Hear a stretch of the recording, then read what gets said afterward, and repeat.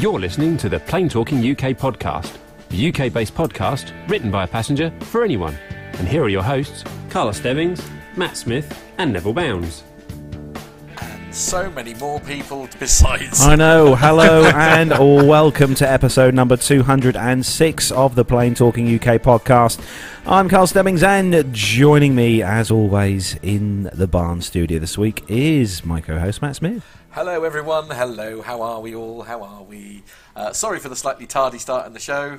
We're actually struggling with actual snow. We have had actual snow. The full word snow, not just snow. We've had snow this week indeed, here in the UK. And I think the whole of the UK has been very, very badly affected by the snow this week. But managing to join us this week, as always, is our illustrious co-host, Mr. Neville Bounds. Yes, very snowy in Buckinghamshire and Oxfordshire here today. And good to be here though. And I thought I wouldn't go into London today because I wasn't in the mood for messing with the trains and all the rest of it. So I worked from home, which turned out to be a very good move. Indeed. In fact, actually, earlier in the day, Nev took some footage with his marvellous new camera, which I'm gonna run for you now. I mean, it really is. The banana is looking very under snow, though, it has to be said. If you're listening to the audio version, then if you watch the YouTube stream, you can look at that. see. It's quite snowy and very unpleasant in your part of the world, sir. I had a bit of a dirty banana, and we didn't that, do we? No. Indeed. We do love to see look impressed the either, cat it has to there. be said. Very good. Indeed. So it's it is a lovely part of. I'm a bit bored of it now, though. I know we've had it for 3 days. Yeah. So I'm bored of the white stuff now. That's enough. I don't Yeah, want the to play snow's been anymore. a bit. We've had a good dusting. It's safe to yes, say we here have, in we East have, Anglia. Yeah. So joining us as well in the Barn studio this week, he's back again, joining us here, and it's the Prince of Harpjet, and it is Owen. Hey guys, great to be back, and had a bit of a tough time in the snow. Owen, you must, with Harpjet and stuff, obviously, because you're based here in the UK, you must have been having some real difficulties with flights now in the UK. Yeah, I mean, they haven't been too bad, but the ones in and out of Ireland have been really affected. Ireland has had like a critical or a red warning or whatever it means that basically has shut the whole of the country down, including our head offices and that sort of thing. So Stansted is picking up the slack a little bit on that, and it's been a very, very busy week. Oh, yeah. But with the aircraft that you use in the fleet, you've got your own steps, haven't you, on your aircraft? So you haven't got to worry about having steps brought up to the aircraft by frozen. With frozen hydraulic trucks, essentially. Yeah. So you're lucky in that respect. No, it's really handy to have the built-in steps, and I suppose the main reason for that is to let us have those quick turnaround times. Yeah. And, but you're safe anyway, Owen. You've had a good week. Yeah, I had a reasonably good week, and now time for a nice bit of downtime. Yes, absolutely. Exactly. Well, I mean, the original plan was actually to do a bit of learning to drive in the snow. That would be a good driving lesson. But, do you know what? Still up for a challenge. Right. Yeah. I'm not too sure. I don't know if me and my car are up for it. I have to be honest, but there we are. Yeah. So also joining us in the Barn studio this week, it's a very special guest host joining us on the show. And for those of you who came to the Goodwood meet-up, you may well have seen this young man there. And we're going to welcome him for the first time into the Barn studio, Armando. Absolutely excited to be here. I think any listener would just, kill to be here in the Barn studio, actually seeing the behind the scenes. It's awesome. Awesome. Yeah, so thanks for having me. Usually kills most people's illusions, it has to be said, watching the chaos. No, not at all. Completely impressed.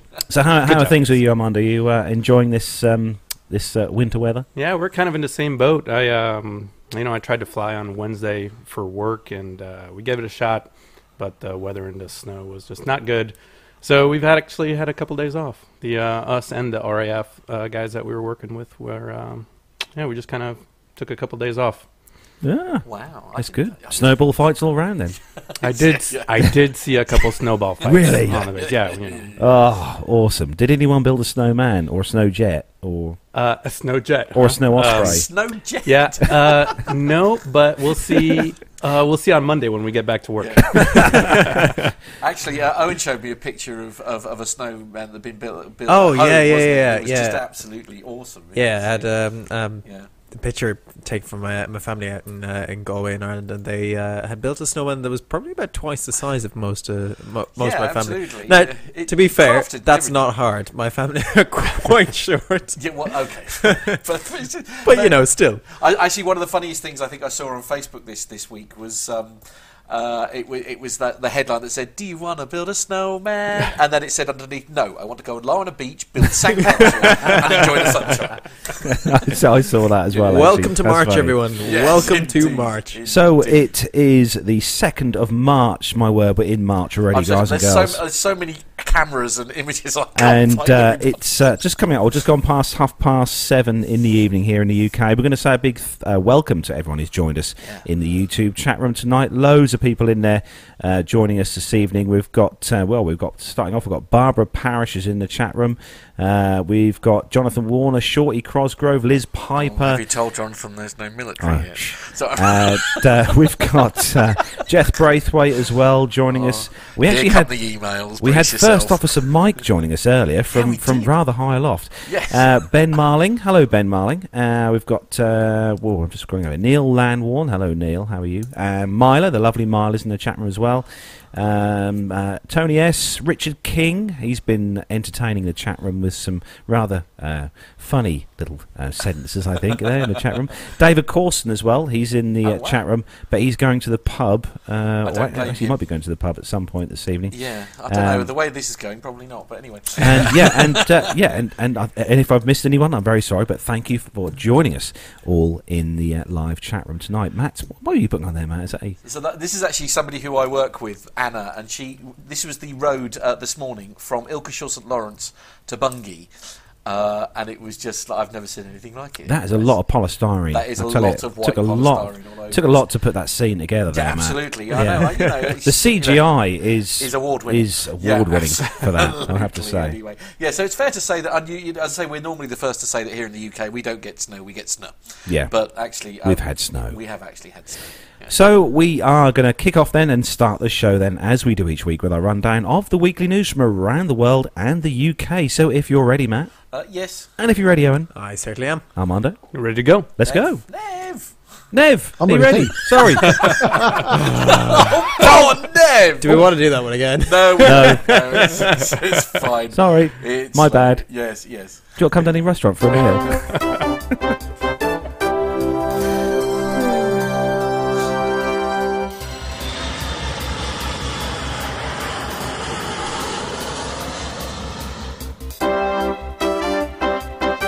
Don't worry. It's no good. We're gonna have to get Nev a room here, aren't we? We are, absolutely. So Yeah. I'll kick him under the table for you, Nev. How does that sound? That's all right. Yeah. I'll send a limousine round next week, Nev. Oh, okay. Yeah, thank you. Yes, absolutely. Or Gemma will pick you up, one of the two. Right. Anyway, kicking off this week's first news story then. This one is on the independent.co.uk website.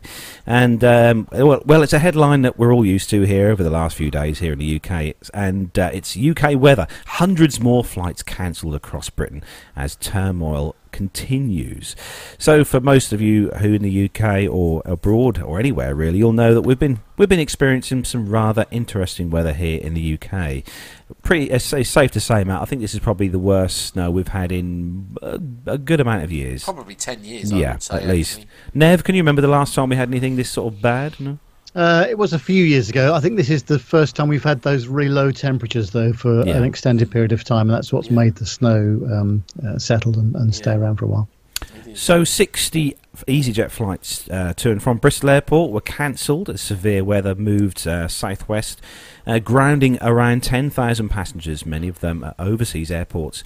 While some early flights from Bristol took off this week, normally the prospect of severe weather has led to the grounding of the rest of this week's programme.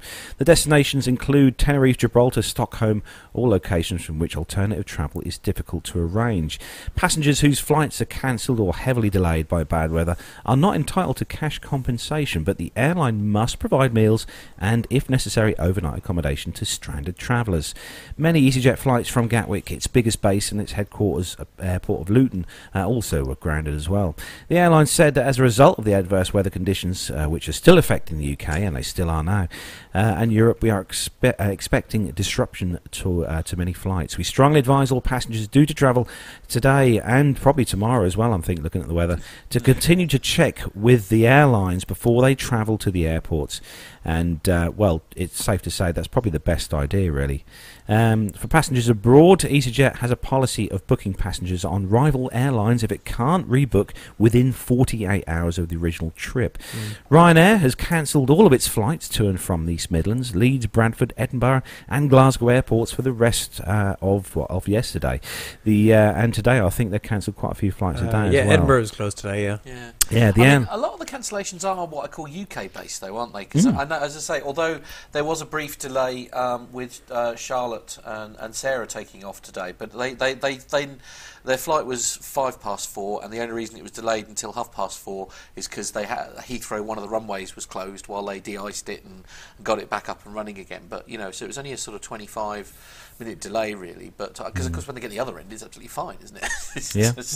I think it's safe to say that it's come hard. I think we were not greatly prepared for what has hit the UK. I think a lot of the services... again seems a bit strange, because you think we knew it was coming. And the beast from the east that they keep referring to is just making me laugh. I think it's Storm Emma, they called it. It started as the beast from the east, and then the winds and everything are Storm Emma. So it's Nev, how do you feel we cope here in the UK with the airports here with adverse weather?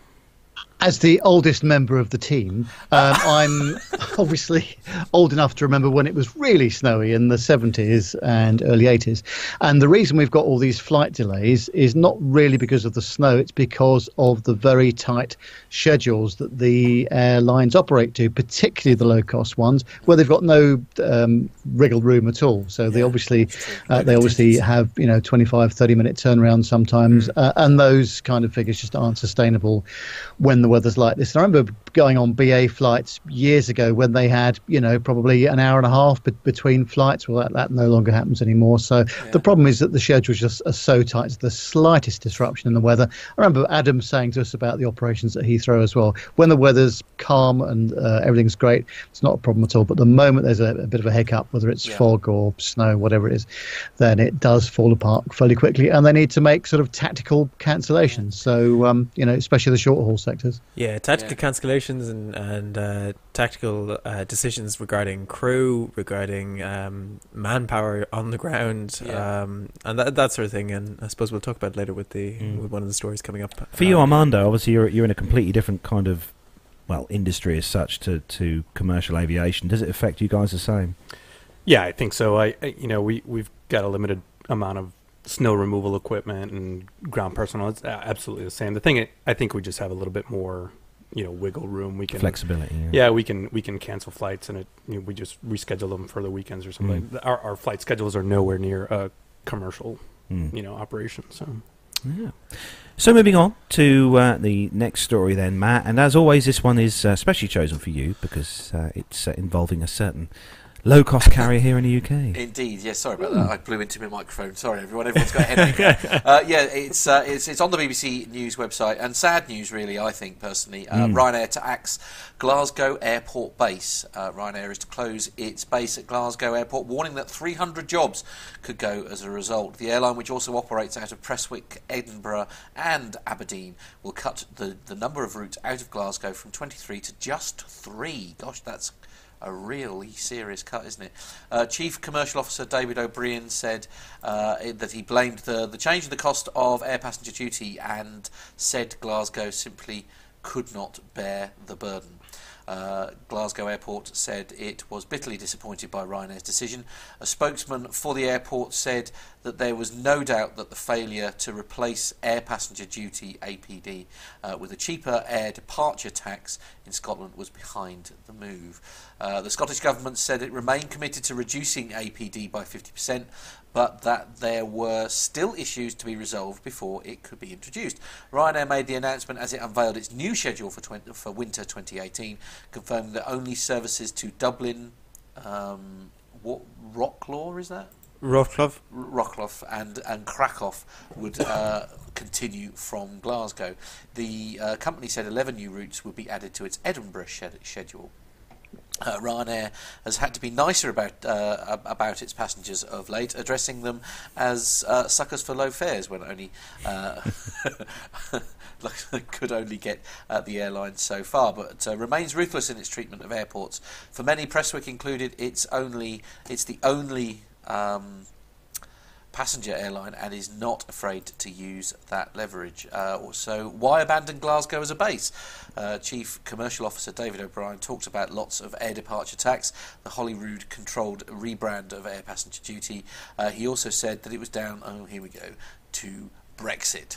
That word already? Good. Oh, did I say that out loud? Sorry. Yeah, I'm sorry about that. It's not immensely obvious why either should be the reason when Edinburgh and Glasgow are equally affected. Maybe it's got more passengers going through it. I think that's probably the long and the short of it, isn't it? So, so it's a sad story in the fact that they're axing flights, basically closing the base at Glasgow. But Owen, you work for a large airline here in the UK. I mean, when things like this happen, can't they relocate staff to other bases? Yeah. So things happen, and you get a huge amount of people needing to be relocated, and generally what happens is they get a list of bases where they can potentially choose from, and the company does their best to try and accommodate everyone with their first choice. Tends to be more permanent bases. I know Glasgow. It had 2 aircraft in the summer, 1 aircraft in the winter, so it was kind of a seasonal, kind of a semi-seasonal base anyway. The staff are all going to get relocated and brought out to other airports, possibly to Prestwick, which will grow, and Edinburgh will grow and gain quite a lot of the flights that Glasgow had. I believe most of the routes will still operate that did operate to Glasgow and from Glasgow will operate to and from Edinburgh and Prestwick. So there still is good. Actually, they've got quite a decent operation out of Prestwick as well, haven't they? In fact, if it wasn't for Ryanair, I think the airport would not be doing as well there. So I think that's Prestwick is I think has 16 routes out of it, if my memory serves, and most of those, I would imagine, will be Ryanair, and they do quite a few long range flights out to the Canaries and stuff out of Prestwick as well. So there is quite a big operation there. I know Ryanair also has a maintenance base in Prestwick, so I don't think that's going anywhere anytime soon. Have you ever had the chance to fly Ryanair, Armando? Quite a bit. Okay, less about that. Right. Okay. And he loved every moment of it. I'm sure he did. So moving on to the next story then, and as always, we're moving over to Sir Nev. Oh yes, it's a British Airways story, and this is on the businesstraveller.com. And British Airways has announced plans for a new transatlantic basic fare, which will launch this spring on selected routes. Exact routes and pricing are not yet available, but the carrier has confirmed that the fare will offer passengers hand baggage only and will not include seat selection. The new fare will launch in April on selected transatlantic routes with our joint business partners American, Iberia and Finnair. It will be referred to as basic on AA, BA and Iberia, and light on Finnair services. The unbundled fare will be offered on selected routes between Europe and North America and will continue to include in-flight meals, in-flight entertainment, headphones and blankets. In a release, BA said that the new fare would allow customers the choice to personalise their journey and only pay for the elements they require, with passengers able to add options individually. More information on routes and pricing will be made available when the fares go live. The carriers are the latest to introduce HBO transatlantic fare options, and Virgin Atlantic will surely now follow suit. Its partner Delta has already announced HBO fares on selected routes linking Europe and the US. Other airlines who have adopted HBO fares on transatlantic routes include Air France, KLM, Alitalia and Aer Lingus. That's quite an interesting development, isn't it? Because I think that not everybody wants everything, and I think if they're just trying to get from A to B and they're taking hand baggage only, some basic options would be quite good. So it'll be interesting to see what those fares are like. Do you reckon this is going to be snapped up by business travellers, Nev? This particular fare, no? Almost certainly not. I would say this is for people that fairly regularly go backwards and forwards across the North Atlantic and don't want to pay for baggage, and actually they want a sort of slightly no-frills experience. But it remains to be seen. And if the fares are competitive, then, as they said, other airlines will follow suit, I think. Oh, we'll have to see what the prices are when they come out in April. Well, they're going to be competing against the likes of, I think, Primera Air is starting up in Stansted, and they're going to be doing transatlantic. There's a few Norwegian as well, I guess. Norwegian, so they do have a lot of competition, I suppose, pressing in from the lower fares airlines. So it makes sense, and hopefully it'll get more people. I don't know. I feel not that anybody cares about my opinion particularly, but it's just that I do wonder. Don't people fly British Airways because they expect a specific standard, though? You know, it's like you fly Ryanair because you know what you're going to get. Yeah, I think that's the trouble, because I mean, don't forget British Airways and the what we'll call the premium carriers, if you like. They only really make money on on those business class and first class seats. All the economy and all the stuff down the back, they don't really make much money on especially on the longer haul sectors. So it'll be interesting to see how they can really make money with this model. But if there are fewer bags going on, maybe there's a possibility of some alteration there. But I think we'll just see what the fares come out at, and then you can probably make a better judgment after that. I'd imagine. I wonder, is it just to get bums on seats, just to fill that a few more more seats? I know. So Carlos and I were just talking about this. Once Norwegian came on the scene, I've almost exclusively flown Norwegian back to the States, and I go back maybe 3 to 4 times a year, and it's just like you guys are saying. Like, I know what I'm getting, but I like it. And I'm willing to pay that, and it's just. It's my price point. Are they good? They are really good. Actually, it's funny. The last episode we were talking about it, and I've flown Norwegian quite a bit, and I absolutely love them. Yeah, it's great airplanes, fun cruise, on-time service, and just gets me back to the U.S. I mean, I suppose if you just want, especially like in your case, I mean, you're wanting to just go home, aren't you? You want to spend time with family, and if you can do that at a sensible price, then it's a no-brainer, isn't it? It just makes the world so much smaller. Well, yeah, exactly. Which is nice. Yeah. So, moving on to the next story then, and Armando, this one is, especially for you, this is a bit of an interesting story this week. Awesome. Yeah, so from FoxNews.com, Jetstar flight forced to turn around after airline crew forgets clipboard in plane engine. As you do. Yeah, it is kind of funny. So a flight traveling from Auckland, New Zealand to Sydney was forced to turn around because a crew member forgot to remove his clipboard from the plane's right engine. A ground worker was conducting a pre-flight check on the Jetstar Airbus A320 when he placed his clipboard on the plane's engine cowling covering to protect his papers from the rain and the wind. And then he forgot to retrieve them. Oh, dear. A new report from the Australian Transport Safety Bureau that investigated the October incident explains the worker was preparing the aircraft for service and loading containers when he placed his clipboard in the engine. A dispatcher conducting a walkthrough of the aircraft before takeoff saw the clipboard, but assumed the worker would come back for it. So she did not retrieve it. Oh, dear. According to the report, the worker responsible for the clipboard assumed the dispatcher would have grabbed it. Neither, however, removed the item from the engine before the plane took off. So as you can imagine, it didn't turn out so well. The airline said or the officials said the presence of foreign object debris poses a significant threat to aircraft safety. Right. I mean, motor stuff. I mean, I've got a clipboard at work. It's made out of wood, albeit thin wood, but it's made out of a fairly sturdy piece of wood with a metal clip. Yeah. And I'm fairly confident that would do. Yeah, I don't think. Oh, yeah, I don't think damage. the metal clip would have been very good for the engine. Let's be honest. I think. I hope somebody sort of checked it to make sure that the engine was okay. Mind you, I don't know.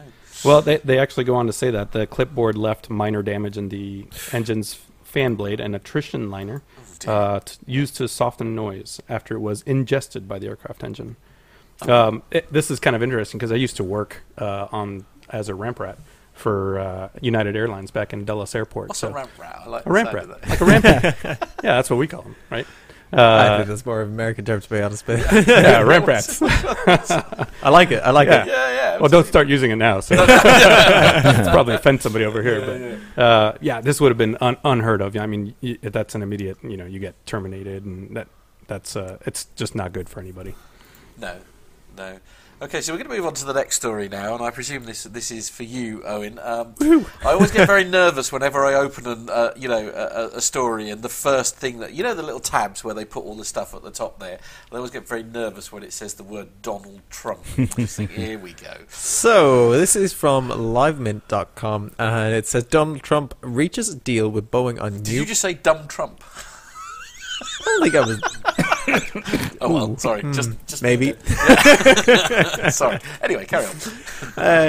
So, the Donald. I'm just trying to get you into trouble. That's all I'm trying to do. Reaches a new deal with Boeing on the new presidential planes.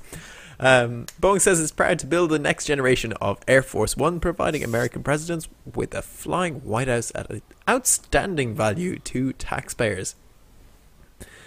President Donald Trump has reached an informal deal with Boeing to provide the next generation of presidential aircraft, the White House says.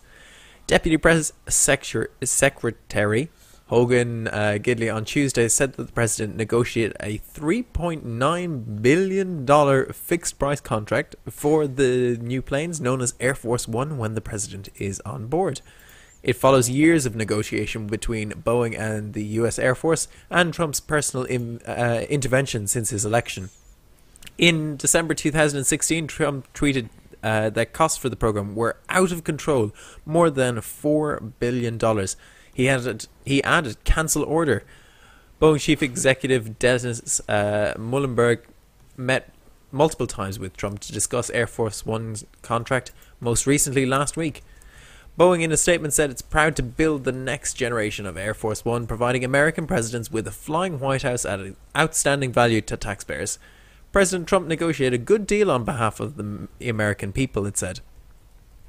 Gidley said the agreement would save taxpayers more than $1.4 billion, but it remains unclear exactly how that number was calculated. The White House said the cost estimate had risen to over $5 billion for the two airplanes, but it did not provide any documentation to illustrate that claim. The agreement includes the two 747-800 aircraft and the cost of modifying the commercial planes with the equipment needed to support the president, including external stairs, large galleys, and a secure communications suite. Other modifications include electrical power upgrades and adding a medical facility, an executive space, and a self-defense system. As an example of the unusually high costs associated with Air Force One, the Pentagon announced in December that Boeing was given a $23.7 million contract to design, make and install, wait for it, the refrigerators on the president's plane. Well, one must always have cold beer. Well, there's that. I think so too. But yeah, $3.9 billion for two aircraft. That seems a bit large. I'm just a bit surprised. I don't know. I'm gonna throw this one at Ned, but I'm kind of like surprised really that Boeing don't give it to them, because surely it's the most amazing like advertising you could ever possibly imagine. That the president flies a Boeing I think Well, I think in this instance, and with every Air Force One that's ever been built, I'm sure it's a commercial operation for Boeing, and obviously it's probably one of the most expensive 747s they ever make in terms of all the stuff they've got on board there. So they've got to sell it as a real aircraft, and obviously there's so many security things on the aircraft compared to a regular passenger version. It's amazing, isn't it? Haven't you got your own version, Nev? You had one built for you, Nev Force One? No, I should do, really, shouldn't I? I'd quite like a little, perhaps an Airbus A318 would be quite nice, so I can get in and out of City Airport, something like that. If I paint it yellow, that would be even better. Well, it's got to match the colour of the banana, hasn't it? You realise I was thinking, all cars that you ever own after the banana now have to be yellow, don't you? You realise now that I've reached, that's the colour spectrum I'm on, absolutely. certainly. Yeah. Or more realistically, we can just paint his face on the back of a PA-28 or something like that. Well, there is that, absolutely. Some comments in the chat room, actually, they're saying, like, our main man, the legend that is Micah, is actually saying that he thinks it's a bit of a stupid choice for the aircraft, really. But, Well, I don't know. But I assume what this contract entails is also some of the upkeep of the aircraft and providing parts of the specialist security systems, possibly, that will need to inevitably be replaced throughout the years. Yeah, I think it's actually just a big conglomerate of companies that come together to build something like this. Boeing is the main company, but really there's a bunch of companies. But let's be honest. I'm going to mention the word politics. I'm sorry. Brace yourselves, everyone, because he's never ever going to commission an airplane that isn't solely built in the US, or at least have very strong. He's never going to choose an Airbus, for example, because they're made, predominantly in Europe and in France. Yeah, it's an image. However, isn't it interesting, when he had, I don't know if he's still got his 757 with Trump down the side of it, he absolutely insisted on that documentary, if you ever watched it, that they had to be Rolls-Royce engines. Really? And he wouldn't have it any other way. So perhaps that's his little tip of a wink to the UK us. from there, but yes, it was quite an interesting documentary. He was involved with. Perhaps he will insist something similar with Air Force One. Can't see it somehow. It's got to be US built engines. I'm absolutely sure about that. Oh dear. Well, you can dream, can't you? You can dream. Yes. Yeah. Indeed. So next story, Yeah, that would be you, and this one's on Express. Very posh paper here in the UK. Right, okay. I always get very nervous whenever stories involve the Daily The Express. Express.co.uk, this one. Right, brace yourself, everyone. It's one of those things. It's where we all go for our aviation news. It's one of those things I think everyone would love to see at one point in their lifetime, and this is the moment that a British Airways flight catches the Northern Lights at 30,000 feet. So passengers on board a BA Special Aerability Aurora flight last Saturday were treated to an extraordinary front row view of the Northern Lights at 30,000 feet. The evening was hosted by British astronaut and national treasure Tim Peake, who was joined by 142 stargazers travelling in hope of catching this dreamlike phenomenon. Whilst it's best seen in the Arctic Circle, the flight took off from Gatwick Airport and headed north to catch the rare glimpse of this spectacular display. So the Northern Lights, or the Aurora Borealis, is an ethereal natural light display, boasting flashes of green and blue and red in the night sky. The beautiful aurora occurs due to the particles from the sun striking atoms in the Earth's atmosphere, causing them to release light. According to Aurora Watch UK, the best display comes when the aurora moves directly overhead, when you can see the corona effect, where bands of light diverge from the sky directly above you, filling the whole sky. The day started at Gatwick Airport, where star watchers headed from Aurora expert and BBC The Sky at Night presenter Pete Lawrence. It was then followed by a special guest lecture from Tim Peake, the first British astronaut to visit the European Space Agency. So the sunset, passengers boarded the Airbus A320 aircraft and headed 61 degrees north to the coast of the Shetland Isles in hope of witnessing a celestial sight. Passengers were lucky catching green hues of the aurora from a passenger window. Captain Ian Mills, who operated the flight, said that British Airways is incredibly proud to be able to support this special charter flight, and we're delighted that we played a part in helping raise money for a fantastic cause. The flight was put on in order to raise money for Airability, a charity that gives people with a disability a chance to fly. And all proceeds from the evening were used to support the aviation-based opportunities for disabled young people, disabled adults and wounded soldiers. In attendance was Mike Miller-Smith, MBE, CEO of the charity, British Airways Senior First Officer and Airability Chairman Shona Bowman, and First Officer Airability Trustee Andy Robbins. Mike Miller-Smith, MBE, said the Airability Aurora flight required a huge amount of hard work and planning, and with the help of British Airways, tonight has been a great success.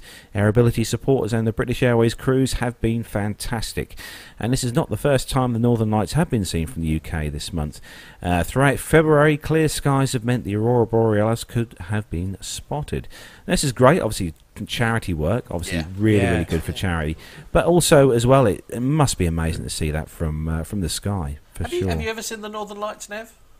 Not quite. No, I have been quite north in Sweden a couple of times, but sadly I've not seen them close up. But certainly at a distance, I was able to see them. And I mean, if you're above them or you actually go up to the north part of Norway, it must be an absolutely beautiful sight, I would imagine. Have you seen these before, Armando? Yeah, actually I have. It was the coolest thing. First of all, I'm from Puerto Rico, and we were doing some work up in northern Norway in Evenes with the Norwegians up there, and that is a long way to go for a Puerto Rican. Nosebleed territory, yes. But yeah, absolutely. It was just like you see on the TV documentaries, everything. Yeah. It was just awesome. So cool to see just lights dancing in the sky like that. Yeah, exactly what you would think it would be. Yeah, I think it's everyone's bucket list item. Definitely. The trouble is, I mean, I know people who've gone to go and see the Northern Lights, and it just hasn't happened for them. Hasn't happened when they've gone. So they've gone all that way. That's the thing with natural phenomena. Yeah, absolutely. So the next story then for you, Matt. This one is especially for anyone who's wishing to move into a kind of engineering. Aviation experience. Okay, so this is on the dside.com website, and the headline is "Deadline to apply for a craft apprenticeship at Airbus Broughton fast approaching." So applications close on Friday the 2nd of March, so you've got to do it now, basically, if you're going to do it. You've got the next 4 hours. And if you're listening to this, which the version that's released on Sunday, the audio-only version, I'm afraid you've missed the deadline.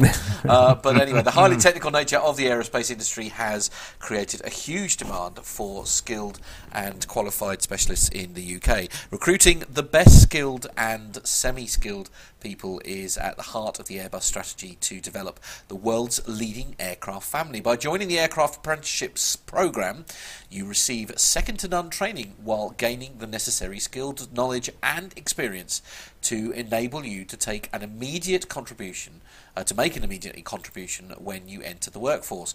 Over 100 apprentices were taken on in 2017 at Broughton, and in the last 5 years, Airbus and Airbus Defence and Space have trained 500 external apprentices and a further 300 internal apprenticeships. An Airbus aircraft apprenticeship offers an opportunity to gain qualifications with no fees whilst acquiring new skills through vocational training, hands-on work experience and regular salaries. So for more information, basically if you take yourself to dside.com and look for apply for craft apprenticeship, then all the links are there if you want to have a look. I don't know if one story I was reading when we were looking at this on the way back suggested that the deadline might possibly be extended. But, there's other ones based in Broughton as well, but more sort of business style and engineering degree style apprenticeships, and they're closing on the 9th of March. So if you are listening to us not live, yes, indeed, you've got till the 9th of March for those ones. Either way, you still need to get on with it. Pretty much. But it's great. It would be nice to hear if any of the listeners at all know anyone or have anyone who's possibly applied for or going through an apprenticeship scheme like this. It'd be great to hear from them. See what it's all about. Be really good. This is the thing, yeah. Yeah, So- no, it's a great boost for all the negative things we say about the Scare Bus. The Scare Bus. Thank you. Yes. Oh. I don't say anything negative about the Airbus at all. No, okay. And on that bombshell, Nev, I think the next story is with you. This is on the telegraph.co.uk, and again, it's about the airport delays. But they're asking, why are UK airports so poor at dealing with snow? Stockholm Arlanda, Sweden's largest airport, has never once shut because of snow.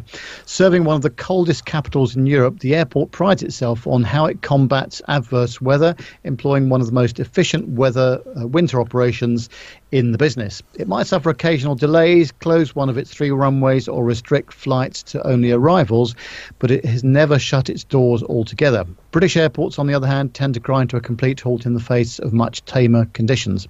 Closures aside, even the lightest flurries of snow seem to cause cancellations and delays at the UK's largest hubs. On Monday, BA cancelled 36 flights from Heathrow first thing, whilst in December, flights were grounded on 2 separate occasions when snow arrived across the country. There are concerns more snow this week will cause further disruption, which it did. If aircraft, runways, taxiways and aprons are contaminated with snow and ice, then they need to be cleared, which takes time and in turn reduces airfield capacity, explains Paul Beecham from NATS, the UK's air traffic control provider. Add to that the potential for low visibility, and the whole operation has to slow down to keep the airport safe. Depending on the severity of the weather, it might also be necessary for us to work with the airlines and airports to agree what are called flow regulations to reduce the number of flights arriving into the airspace, again in order to maintain safe and manageable traffic levels and not to exceed what the airport has capacity for on the ground. Such a flow regulation was imposed on Heathrow in December when the capital saw snow, leading to delays and cancellations. When an airport is running at high capacity, as Heathrow does, with a packed schedule of flights, even the smallest disruption can have vast knock-on effects. In anticipation, some airlines will cancel flights in advance to provide some slack in their operations. And a British Airways statement, for example, said that this week's disruption said that it has proactively cancelled some services, as we were saying earlier on. Author and pilot Patrick Smith says that delays caused by snow are no different to the way poor weather might affect a normal commute. Bad weather causes delays in 2 ways, he says. The first is materially, the physical slowdown that inevitably results when human beings are forced to perform their duties in harsher than normal conditions. If it's raining or snowing, planes tend to be late taking off for the same reason. People tend to be late getting to work or school. We and our vehicles move more slowly. Simple tasks take longer. The second way, which has greater repercussions and is harder to predict, is by blocking up the air traffic control system. Weather delays is frequently a misnomer. More correctly, it's a traffic delay, the product of aircraft saturation at departure point, destination, or somewhere in between. Even in ideal weather conditions, the skies are crowded and delays common. Throw in ice, snow, low runway visibility, strong crosswinds, slick surfaces, and so on, and you've substantially reduced the number of allowable arrivals and departures per hour. But of course, this going back to the Stockholm Arlanda, which I've visited many times, it's a very good operation. There's 3 runways there, but also, of course, it doesn't have the same levels of traffic that Heathrow has either. So that's another reason why they can probably have better operations. I mean, actually, there, when you think, how the airports and stuff work. I mean, actually, you think it's really quite astounding the throughput that you get at Heathrow with only 2 runways. I mean, it's an incredible operation, and that really, I doff my cap to the legends that are in that tower, because it is just. I can't even begin to imagine how it works. As you say, and like Nev's saying in this story, it's like Stockholm is it's got 3 runways, and yet it has less departures and arrivals than the 2 runway Heathrow. I mean, it's amazing. I think too the another reason why UK airports are really just not great at dealing with snows, because they don't have the investment put into the snow plows to preventive measures, simply because we don't get enough of it. I mean, if you're based in Arlanda, well then you're going to be in snow for how much of the year. Yeah. So there's certainly when I lived in Sweden, it could start in October quite easily and goes way through to March. So for 5 months of the year there could well be bad weather. Yeah. So obviously they're used to dealing with it all the time. There's plenty of it, whereas we get it here quite infrequently. I mean, obviously more so in Scotland, but certainly in the south and east of England, not as much. I mean, actually, Armando, when we were chatting during the week, he sent me a picture of when the snow was a bit light and embarrassing, and it's like, and it was he was sort of like, it's not snow, I come from New York, this is not snow. There's an amazing picture of your Land Rover like stuck in snow, like with a 6-foot drift on top of it. Yeah, that's quite good. I mean, it not only affects. It's not only because of the weather or the operations and the investment, but it also has, as it says in the article, it has a lot to do with the people that are there. Yeah. Everyone is just moving a lot. Moving a lot more slowly. But then you see, I would maybe sort of flip that slightly, and I'm sort of very surprised that Dublin Airport has been struggling so badly, because you do get quite a lot of snow in Ireland. No, we don't. We get slush. We get slush. No. We get 15 seasons in one day. Yeah, well, have you seen the? See, I sent you on the link. Did you manage to? Give me a minute. Yes. So, there is a quite reasonable reason as to why Dublin Airport is shut, and I don't know if anyone has seen this video that we're just going to put up in a second. When did you send it? It's on your WhatsApp. Is it? Oh. Sorry. No, there was a report on ITV earlier this week, and they were talking to some bigwig in the kind of airport kind of side of things, and they were saying that they're not willing to invest millions of pounds in equipment that's going to stand still pretty much all most of the year. Yeah, true. Yeah. That is the thing. Yeah. So this was Dublin Airport. When was this? This was this morning, I believe. Wow. Okay. So you can see why Dublin Airport is closed. Yeah, that doesn't look. That doesn't. All the poor friendly, planes. does it? Yes, all those poor aeroplanes, not tucked up in bed, all nice and warm. Where's the ground? All I can see is snow. Which bit is the runway exactly? Yeah. What exactly occurs? I believe this is taken in the kind of junction between Terminal 1 and Terminal 2. Wow. Yeah, there's quite a lot of drifting going on. You can't see either terminal, which is quite unusual for that part of the airport. So, that's probably why Dublin Airport is closed. But also the Irish government just put a red alert out, and everywhere is closed in Ireland. It's schools. Yeah. Oh, good day, Evan Shue.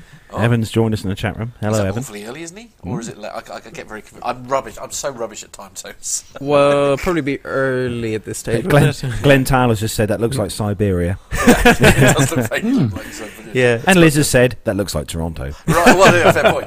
Yeah, the homeland. Yes. Anyway, whose go is it next? Story. That would be Armando. I think. Yes. Yeah. Okay.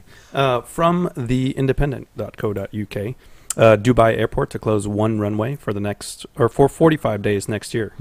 Wow. Blimey. That's a long time. They say these upgrades are absolutely necessary to heighten safety, boost capacity, and pave the way for future growth, says Paul Griffiths, CEO of Dubai Airports. One of the two runways at the world's busiest airport for international passengers is to close for 45 days in April and May of next year. Nearly half of the normal flights could be grounded. The southern runway at Dubai International Airport, which last year handled over 88 million passengers, is nearing the end of its design life. The airport, whose code is DXB, or Delta X-Ray Bravo, will close the runway from 16 April to 30 May 2019 for resurfacing and replacement of ground lighting. The aim is to boost safety, service, and capacity levels. A spokesman for Dubai Airports told The Independent, in terms of flight movements, the reduction in capacity is estimated at this point to be approximately 43% during the 45-day period. It is too early to estimate the extent of the impact on passenger traffic, as this will depend on how airlines respond to the capacity reduction. Some may decide to fly with larger aircraft if possible. Some could see their load factor increase, both of which would influence passenger numbers. The airport's northern runway underwent a similar program in 2014, but the passenger numbers were then around 65 million. Today, the airport handles more than one-third as many people. Dubai is the hub for Emirates, which has an extensive operation from 6 UK airports: Gatwick, Heathrow, Birmingham, Manchester, Newcastle, and Glasgow. Emirates will launch flights from Stansted in summer 2018. I think it just kind of goes on and says they regret the inconvenience they cause to airline customers, passengers, and so on and so on. But they'll get over it. It continues on. Actually, it's a good time to address Tony S.'s question in the chat room. It says, who decides what flights to cancel? Do ATC tell the airline they have to cancel a number of flights? I'm going to be slightly controversial and suggest perhaps it's whichever airline has the biggest checkbook. Or whoever's best friends with Adam. Yeah. Okay. Although he doesn't have a lot of say, I don't think, in Dubai. Not Dubai, no. But I can't believe that Dubai. I mean, I've been through there a number of times, and that is an incredibly busy airport. And I think last year, I remember reading something online, they said they had like 7,500 flights per week, scheduled flights. Yeah, I think that number's probably gone up quite a bit, I'd imagine. It's a crazy number of flights. Yeah. But the answer to the question basically is that generally speaking, the airport authorities and the air traffic control will have an agreement saying when this condition happens, you'll need to have this percentage of flights going, and then it's up to the airline to pick and choose, and tends to be basically it's like these many slots are available, and each airline you're only allowed so many, so you fill them with what routes you want, I suppose. And generally it's what causes the least amount of disruption to the operation. Yeah, rest assured, money's part of it too. I've been, I was able to go into the American Airlines operating center in Dallas a couple times when my dad was working there, and it's amazing. It's just this huge operations center, and they have contingency plans for all these, and they know exactly what flights make money, what flights don't make money, and which ones are going to cancel. Yeah, indeed. Nev, have you been through Dubai at all? Sorry to disturb you there. Yeah, I'm just doing Facebook. Sorry. Sorry, he's busy taking selfies at the moment. Yes, sorry. I have been through Dubai. In fact, I went there as a destination. I've never actually been through there to go somewhere else. But obviously, it's a very key hub to the Asia Pacific. It's sort of halfway between Europe, isn't it, and Asia Pac, and also a big stopover for the US carriers as well. So, but it's an impressive place, isn't it? It's absolutely enormous. They don't do things by halves in Dubai, do they? No. They don't do small anything. It says here that they actually have an average of 193,000 passengers go through the airport each day. Oh yeah, I'd easily believe that. Yeah. That's a frightening number, isn't it? That is a frightening number. Okay, so we're on to the last story then, and Owen, I think this is with you. So the last story, we had one base close in the UK, but Wizz Air opens a first UK base, so good news again. We'll finish on a high. Wizz Air this week opens its latest base at London Luton. Its first. No. Was I a bit enthusiastic there? Yeah, I think you were. Yeah, Nev, he loves that. Yeah, Nev's got his thumbs down and everything. It's not bad.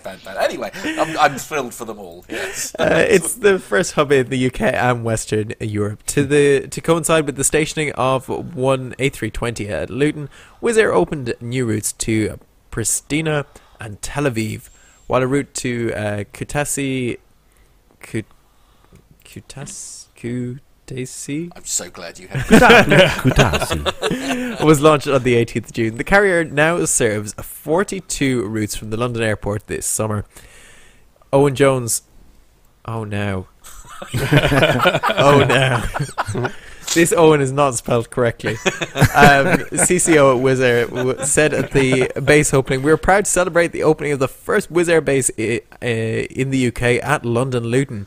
Wizz Air's very first flight in 2004 was to Luton, and since then we've carried 30 million passengers on our low fares routes from the airport, stimulating local tourism and aviation industries, while also strengthening business partnerships between the UK and CEE."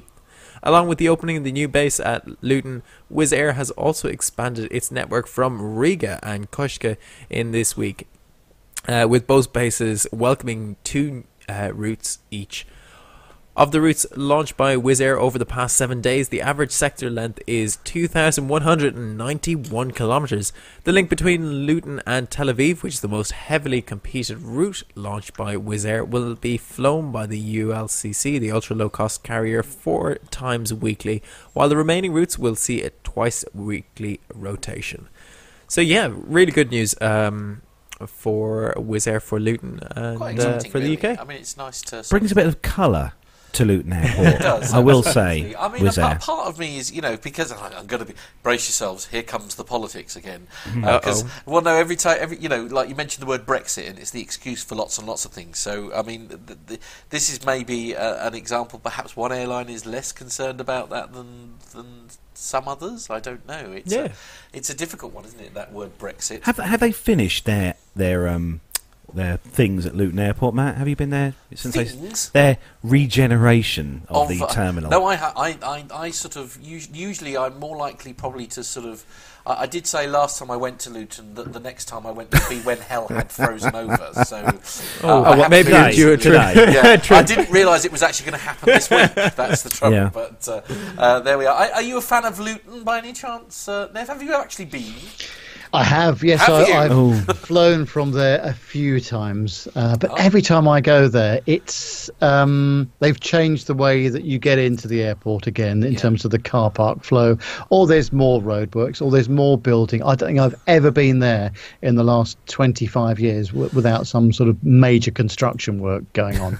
And it's a very busy airport now. It's obviously a single runway operation, but there's a lot of traffic going through that. I can remember spotting there for aircraft many years ago. This is before the EasyJet operations, and it was Britannia and airlines like that flying, and it was the holiday airport. There was very few scheduled services from Luton. Now it's a big mix of both scheduled and regular commercial traffic, and a big private operation there as well. Lots of biz jets using Luton too, so it's a huge operation, certainly.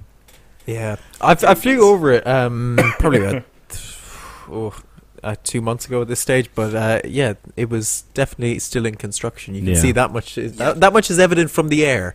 Well, yes, that's the point. Yeah. You get a good view of all the cranes. Of course, it is Pip's favourite airport in the world. Yeah, is it? I'm sure it is. Yeah. Absolutely. Very close to his home, no doubt. Yes. So that is the last story. That's where we bring the commercial news segment to a I'm going to get told off now because I haven't read the show notes, so I don't know what's coming next. So up next then, we are going to hand things over to Sir Nev. Oh, right. Nev's got let's just say Nev's got an interesting passenger experience segment. So take it away, Nev. Yes, you know how I like to interview my industry colleagues from time to time about their flying experiences and how they've got on.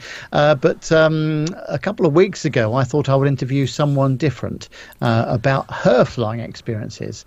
And this week, we're talking to Gemma Stebbings.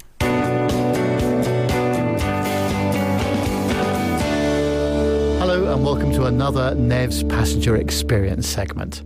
Well, this week, and slightly awkwardly in some respects, I'm speaking with the long-suffering wife of Carlos, Gemma Stebbings. The poor girl that has to put up with Carlos's penchant for aviation decided that she needed some therapy, and so I thought we'd have a chat about the flying that she has done over the years.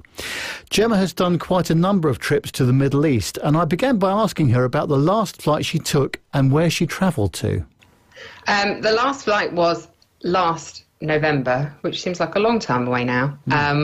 We obviously, as I'm sure everyone's aware, Carl did go to the Dubai Air Show. I'm sure they've heard that. So, and I went with him, not to the air show, obviously. So we flew out from Heathrow to Dubai. Nice. And what was that flight like? Did you enjoy it? Yeah, no, actually it was, I mean, obviously I've been to Dubai quite a few times. And then been through it quite a few times as well. So I know roughly it's about 7-8 hours. But actually, I think they were going to do it in about 7.25, I think they said. So any kind of short shortening to the anticipated arrival time was lovely, because I'd actually been at work since 5 o'clock in the morning that day, or got up at 5 o'clock, and then we were doing a night flight as well. So nothing wrong with the flight at all. It's just I don't sleep on them. So I was very tired when we got there. Yes, I bet. And how long did you stay in Dubai for before you went on to Oman after that? So I think it was just, I was there 2 nights. Carl went to the air show. So we had the Friday night together. No, it was 1 night. We had the Friday night together, and then I flew out to go and see a friend in Oman on the Saturday night. Nice, excellent. Did you have to get a separate visa for that or anything, that separate journey? Yeah, so when you go to Oman, you do require a visa for the duration of your stay. A tourist visa is what obviously we would get. And of the times we've been out there previously, when you get when you arrive at immigration, the queue is often enormous if you time it wrong. So you can actually pre-purchase them online, which we did for me for this time. It was about £40, I think. So, but obviously I wasn't staying very long, but obviously I think it's for up to 30 days actually. So it's just a set price. Yeah. So we'd already prepaid that. So I already had that. So I was able to just come off the flight, go straight through with my very limited Arabic. Yes, I bet. I can say thank you. To which the chap at immigration was not massively impressed. He said, "You should know more. You've been enough times." He said, looking at my passport, and he said, "Is all you can say is thank you?" He said, "You should know more." And I said, "Well, dear. I'm really sorry. I'm trying." He was very, very good-humoured, actually. Really nice. They're very nice Omani people. Very nice. Yeah, they are. And now, so that was the last flight you took, but going way back to when you first flew, can you remember the first flight you ever took? We never really went abroad as a family. We never went abroad as a family, actually. We used to holiday in the UK, which was still really, really lovely. So I first went abroad with not Carl, and I flew from Norwich to Cyprus, actually. Probably I was about 19, I would say. Yes, that was my very first time flying. And I really remember thinking, I have no idea what to expect here. I mean, don't get me wrong, flying from your local airport was lovely. But yeah, the 4 hours felt like a day. Yeah, I bet. It's because you just don't know what to expect. But I've never been worried about flying at all. So it was it was nice. I can't remember who I flew with, airline wise, but I think we had a meal, and yes, that was my very first flight. Very first one. And have you done much flying, generally speaking? Do you these days try and get away, once a year somewhere nice and warm? Yeah, we do try. I think, certainly, I've done a lot of Europe, and in more recent years, I would say we've done a lot more long haul. My very first long haul flight was our honeymoon to the Maldives. So that was my very, very first one, and I do remember being in the travel agents when we were booking it and thinking, 17 hours, 17 hours. And I thought, how on earth am I going to do this for 17 hours when all I've done is, European flights, which were, 2 to 4. So yeah, that was quite extraordinary. That was lovely, actually. We were upgraded. We flew Emirates because I remember that one, and we were upgraded from Dubai to Mali in business class, which was lovely. And then we took a seaplane from Mali to our island, which it was incredible, really, really incredible. It makes a huge difference, doesn't it? Just being upgraded just for one sector like that, it's a different experience entirely, isn't it? It is, yeah, unreal, and almost to the point where I kind of thought, why is my life not like this? Why is this not my everyday life? But I'm not a pop star, so, one has to be satisfied with where they are. Yeah. So no, it was really lovely. And I guess because I've worked in retail for many years, I know how hard these guys, I can only anticipate how hard these guys work. Those long hours. the level of, care and attention, no matter how tired they are. At the end of the day, I could walk away from a shop, lock it up and go, but they can't get away. I think the cabin crew especially do an incredible job, don't they? Especially on those long haul sectors, which, as you say, they've just done a 14, 15-hour flight, and they have a short time off, and they're back on the next rotation the following day. So it must be very, very hard work, mustn't it? Incredible. And I think especially if they're dealing with something difficult or unusual. And there's nowhere you can go particularly, or anyone you can ring for immediate assistance. They've got to deal with it then and there. I think that's probably overlooked, actually, if I'm really honest, in terms of, a job. That takes a lot of skill, I think. Now, I've just happened to know that Carl can be a bit of a nuisance on the plane. In other words, when you land and you want to get off, all he wants to do is go and talk to the flight crew. Have you experienced this before? I've experienced it many times, Nev, and I'm actually really glad that he didn't take a flight to propose to me, because that would have been really embarrassing. But yes, there's been many a time and actually I think there was one time we were actually held up. I think they wanted to take off, actually, and Carl was up at the flight deck chatting away to the captain and the first officer, and it is. I find it a little bit embarrassing. I really do, because everyone's looking at me sat there, everyone's sat down, and then he gets up and goes, and they're all looking where he's gone, and they're looking at me as if to say, wow, what's going on? And I'm thinking, and I could just disappear into my seat, but I'm afraid I can't. So, he's done that many a time. And I've obviously been lucky enough to go and have a look around, one of the flight decks before it's taken off. I have no idea what any of the stuff does or anything like that. I'm, unfortunately, not very knowledgeable, and would just go, oh, your seats look quite comfy, saying something really not clever. So yes, he has done that many a time. It is quite embarrassing. He's not bothered, I am. Yeah, I was going to say, he shows no mercy whatsoever. He really isn't bothered one bit. And I think sometimes they may encourage him a little bit.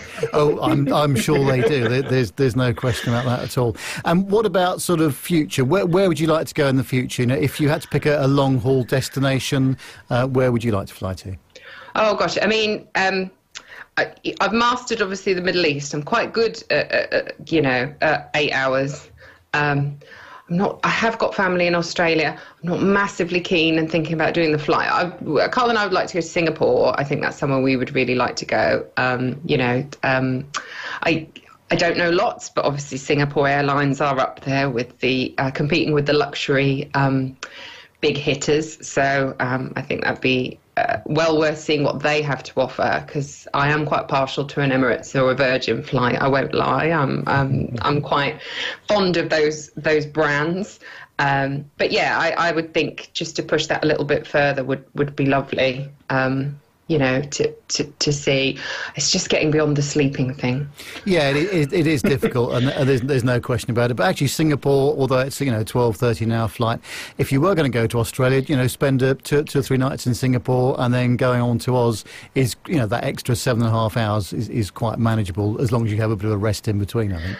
I think so. I know Carl spoke about one airline, because doing direct flights to Oz, and I just said there's absolutely no way you'd get me on one of them. I couldn't do it unless I can have a live flatbed. Yeah, I mean they're going to be, Qantas are launching their London to Perth route directly in March, so that's going to be 17.5 hours non-stop, and that would be such a slog. I think I think more than 12 or 13 hours on a plane. That's it. Yeah, I think I'm probably with you, Nev, on that one. As I said, I don't notice this sort of 7 to 8, to Dubai. Although we did have an incident once when I think we were flying from Heathrow we were going to Oman, but we went via Dubai. And some sort of situation was, I think someone became ill as we were then about to take off, and we were literally grounded on the tarmac for 2.5 hours before we'd even taken off. And I think that was probably not the greatest. It's not the worst flight I'd ever had, but that's the second worst experience I'd had. It's nobody's fault, and people get very angry, but there's nothing anybody can do. They've checked all the security on. They're not going to pull everybody off unless they really, really have to. But if someone's taken ill, then they're taken ill, aren't they? Exactly. It's nothing anybody can do. It's just like, oh, we've now got all these hours to sit here when we've already sat here, but what can you do? No, exactly. Well, as usual, Gemma, it's been great speaking to you, and thanks very much indeed for telling us all about your passenger experience. You're welcome, Nev.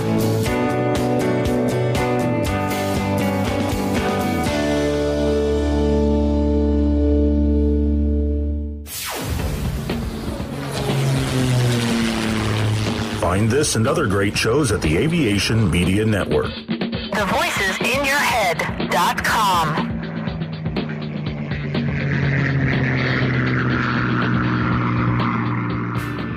The Plane Talking UK podcast is a voluntary project that aims to keep you informed with the latest aviation-related stories from newswires across the globe. Producing our content does cost money though. If you enjoy our show, why not help us keep on the air by making a donation towards the server and website hosting fees through PayPal. Any contributions would be greatly appreciated. Are you an Amazon user? If so, why not do your shopping through the link on our website? There's no cost to yourself, and Amazon pay us a small referral fee on qualifying purchases. To find out more about the show and to meet the team, take yourself to our website, www.planetalkinguk.com. Or find us on Facebook at facebook.com/planetalkinguk, on Twitter via @planetalkinguk, or get in touch via email on podcast@planetalkinguk.com. Thanks for listening. Flybe 5823, Trent Dane for 23R Manchester, Wizz Air 6X, climb flight level 210, direct to Bretlands Park. United 123, maintain 280 knots.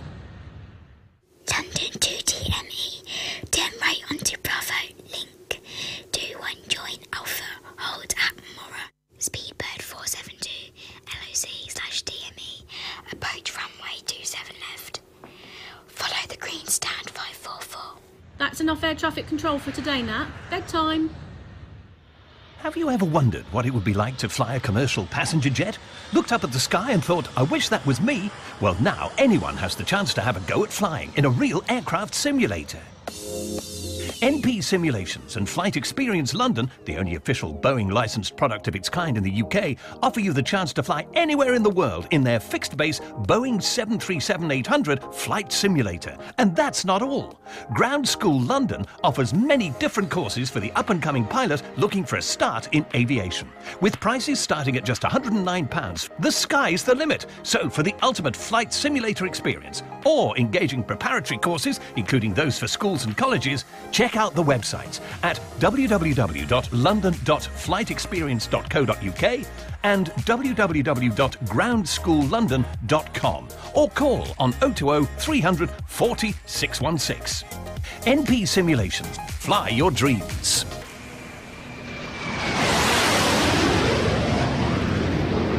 Well, it's safe to say, Nev, you had fun there. I think we got away with it, didn't we? We locked you in another room so that you couldn't hear what was going on. Yeah. But it's interesting, isn't it, to listen to what she had to say about, flying with you more specifically. But clearly, you're not going to change anything about your behaviour whatsoever. No, I can guarantee you that, and I shall be doing exactly the same thing later this year when we fly it to Malta again with Air Malta. Nothing else, but well done, Nev. I rather enjoyed the sort of the hanging her head in shame every time you go up to the flight deck and just like the flight she was talking about. I can remember that flight because that was an Air Malta flight actually going out of Gatwick. And I went on the flight deck before we took off, and we were just chatting away for so long that everyone was just waiting. So you were the reason why the flight was nearly late, essentially. I wonder, is there a delay code for passenger talking to the flight deck? Aviation weirdo in the cockpit. Absolutely. But there must be some code. No, but honestly, in all seriousness though, that Nev, you'll know this as well. A lot of the nearly all the flight deck crew I've spoken to in all my years of flying have always said that one of the big parts of flying they miss is not having the ability to have passengers in the flight deck during a flight. To children, adults or whatever, they miss it. Yeah, they really, I bet really they do. miss I it. bet they do. Actually, Yeah. to be fair, yeah. So, coming up next, then we have got a very special little piece of audio which was sent to us this week by our lovely listener Jenny in Rome. So, here it is. Hello, Plain Talking UK, this is Jenny in Rome, and would you believe I'm sitting in my car. I've just parked in front of the Colosseum. I might even send you a photo. The snow's gone away, and so I'm able to get the car out of the garage for the first time in a few days. Anyway, you said you wanted some feedback, so just a few things. I very much enjoyed last week's episode when you were talking about the newly named Air Italy that's changed from Meridiana. I've flown on Meridiana, and they seem to be fine. They've had years and years of problems with industrial relations, so let's hope they've got that sorted out now and they'll be flying around all over the place. Michael O'Leary of Ryanair was in Italy this week, and he came to announce the new winter routes from the Italian hubs, and perhaps of interest to people in the UK. There are now going to be flights next winter from Manchester not only to Rome, but to Bologna and to Venice Treviso. Venice Treviso is a bit like London Southend in that it's a train ride away from Venice, but Treviso's not bad. I've spent a weekend there and it's very nice. And if you decide to go to Venice, I suggest that you get a hotel in Mestre, Mestre, which is a very short bus ride from the Venice station. And the hotels are very much cheaper, and the restaurants and things. And then you just bus in and out for the day, which is very nice. So that's that news. Third piece of news is a colleague of mine, an American woman, who's always been terrified of flying, and it's always very difficult for her to go back and visit her family in New York because she just hates the travelling so much. Well, I talked her into booking onto Norwegian that have just started a direct route from Rome to New York at very competitive prices. So she booked herself into, I think, the more comfortable cabin. And she left the other day. And she's agreed when she comes back to be interviewed on her passenger experience. So I hope it all goes well, since it'll be my fault if it doesn't. Anyway, I'll be sending that in next week. Well, thanks to all of you for your wonderful show. Just gets better and better. Bye for now. Thank you, Jenny in Rome, for that piece of audio feedback. Always lovely to hear from Jenny every time. We do enjoy hearing from someone who lives somewhere where it's probably slightly warmer than it is here in the UK right now. So, although she's saying, it was a few days before she could go out because the car was snowed in, yeah. But no, thanks very much for that, Jenny. And don't forget, for any of you guys listening, we love to hear audio feedback from you, so send it in to us at the show. So we have had another piece of very special video feedback sent in, haven't we, Nev? Yes, we have. And are we talking about... I've lost my place in the thing. Yes. Okay. I'm glad I'm not the only one that doesn't read them. Yeah. Well, anyway. I did read it, but I read it.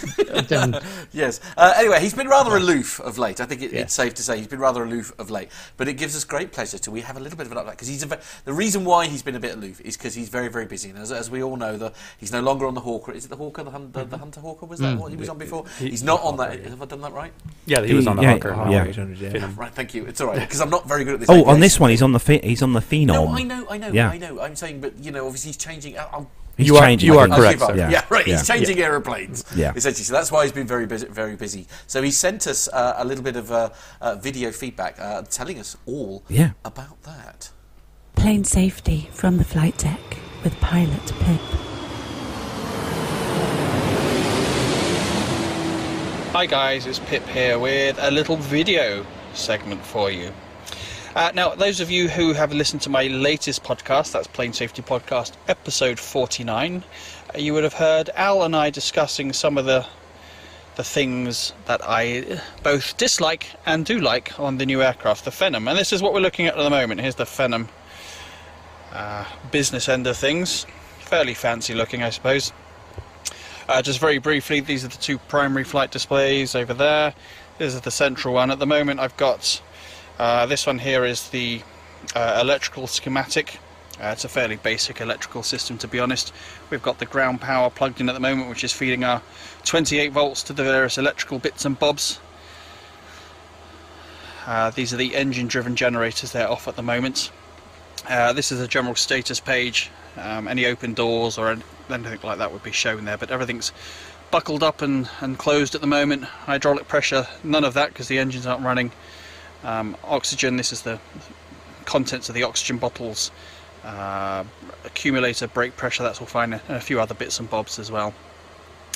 And there's various things we can look at up here actually. Let me have a quick scroll through. On this side is the environmental control. Damn it, that happens all the time. I've got to select one screen or the other, and I keep doing the wrong one. So over here we can see that's the environmental system. Again, it's all turned off at the moment. What else we got? Fuel, not much happening. Icing system, it's all turned off. But anyway, what I wanted to show you was, if I put that back to where it was, put the map back there. You know, we can chop and change, we can kind of have anything we want on any screen. But what I wanted to briefly show you was one of the things that I do like, which is the Connext weather system. Let's put map on full display. Here we go. So here's our map, and we're in London City at the moment. We're flying across to Zagreb. There we go, about 800 miles to Zagreb. And so let's go into down here. This is the touch controller where I control everything from. So we've got weather radar there, we've got the Cirrus XM weather, which is the US version, and then we've got our Connext weather. So this is connected to an Iridium satellite, which is in turn connected to the Connext server. Connext is a service by Garmin, and this is all Garmin stuff up here. And so we can select what weather we want to have a look at. This Connext is a weather service, gives us live weather, sort of live anyway. And we can select exactly what we want to look at, and it pulls it down from the server. So we have various things we can select to have a look at. We can have radar data. Now, I incorrectly said on the podcast that this was satellite weather data, and it's not. The information comes via a satellite, but actually the information originally comes from ground-based weather radars. And however this works, it takes all the information from all the available ground-based weather radars and makes a kind of sort of combined weather radar picture, which we can see on the screens. So that's that. This one, infrared satellite data, that is from a satellite. That's slightly less useful. I'm still trying to figure out exactly how to use that. METARs, so that's actual weather reports, that's very useful. We can see lightning, so it detects any lightning strikes and puts a little display up on the map. And wherever there's a little lightning symbol, that means there's been a lightning strike to the ground within 2 kilometers of that symbol. So that was my phone going there. What else can we have a look at? Winds aloft, we'll have a look at that in a second. You can select various levels of wind. That's good useful information. SIGMET, significant weather reports, AirMets, pilot reports. Weirdly, what's absent here is TAFs, forecasts, airport forecasts. That's for some reason not here, but that's okay. And then you can also go in and define exactly where you want to look. So present position, we've got selected destination, flight plan, and for the next 500 miles I can go in and change that if I wish. Let's make it, it's only giving me 500 miles at the moment, that's okay. And then any other waypoint I might wish to choose, so I can choose any airport in the world really to have a look at that. So that's what we've got there. So let's select winds aloft, let's select radar, and let's select METARs and go back up to the screen here. So this is the dedicated Connext screen, but I prefer to have it overlaid on the map.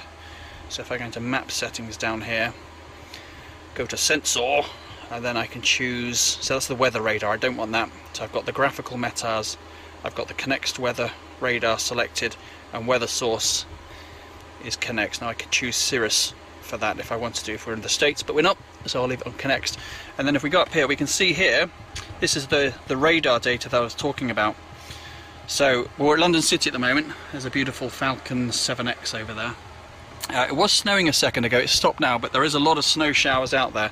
So what we're looking at here, if I zoom in a little bit, this is weather collected from the ground weather stations, and all this blue stuff is snow.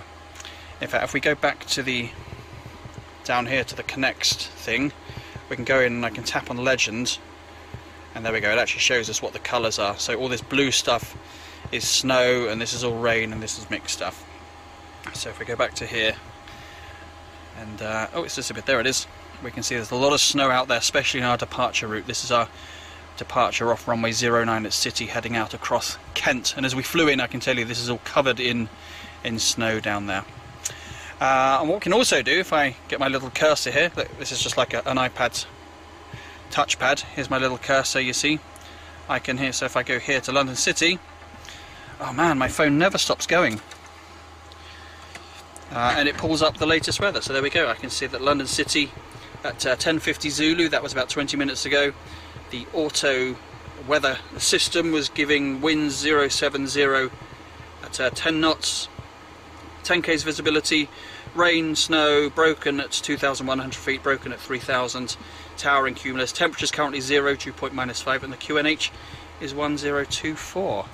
And you know, I can do this for any airport I wish. I could scroll around. What's this airport here? That's Southend. We can go across to LF80, I'm not sure where that is. If we scroll out a bit again, we've got all these little flags here, and the colour coding on the flags is quite interesting.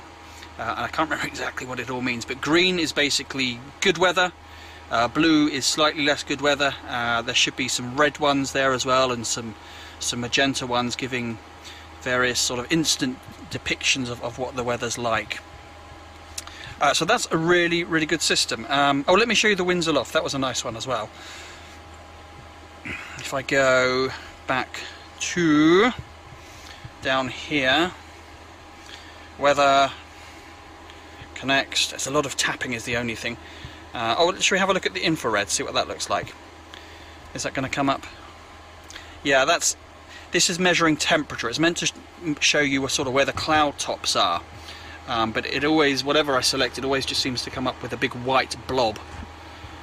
So I'm not entirely sure how to interpret that. So let's get rid of that. Let's have a look at Windsor Loft. Here we go. Windsor Loft is on. So all these symbols here is showing the wind direction and the strength. You see this one here is 30 knots. It's got 3 dashes. If it's got a big sort of triangular dash, that's 50 knots plus the smaller one. So there we go, that's 25 knots, that's 30 knots. I can't see anything bigger than that at the moment, but that's looking at level 390.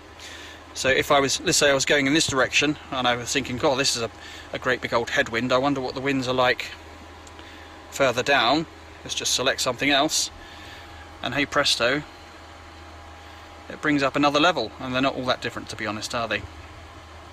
So that's a rather nice feature as well.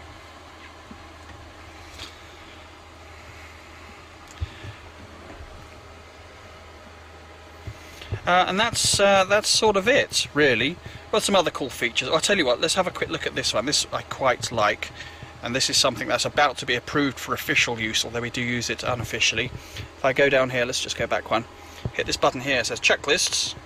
Oh, not CPLDC. If I go to checklist, then I get all the checklists up here on the screen. So this is all the normal checklists, but the ones I really like, or the ones I think are very useful, are the non-normals and the emergency checklists and the non-unknown status. So this is really good when we're in a high pressure situation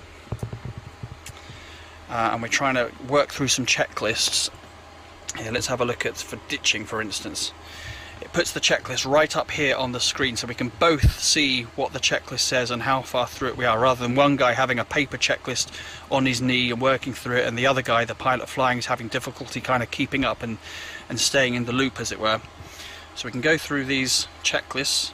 Oops, how did I get there? Go back to ditching. And then we can go through, scroll through them one by one. We can even tick them off as they're done and they turn green. So I think that's a really, really good system. And we've got all the checklists here, and of course there are loads of them. The non-enunciated ones, We got smoke ones, we got all the various cautions which come up on the CAS. That's this thing down here, the crew alerting system. All the messages will show up there. Similarly over there. Ah, my phone again! Will you shut up? Alright, well that was a brief video tour, mostly of the Connect system. Hope you enjoyed that, and I'll see you all again somewhere very soon. But for now, this is Pip signing off and wishing you all safe flying. Bye bye.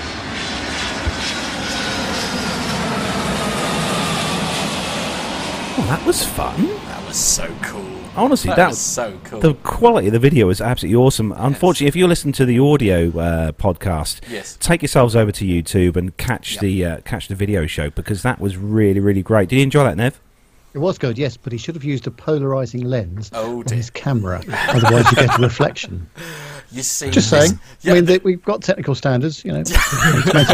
Well, that is true. There was a lot of talk in the chat room as well about a certain number. Yes, absolutely. Yes. One of the suggestions was the hotel room of the head stewardess. Perhaps was one of the options offered. I'm sure that's not true. No, but it is proof though that Pip is still living somewhere. Yes. And thanks for sending that in, Pip. That was really awesome. Yeah. Really, more really of awesome. Those, please. Yeah, definitely. Yeah. That was really quite cool.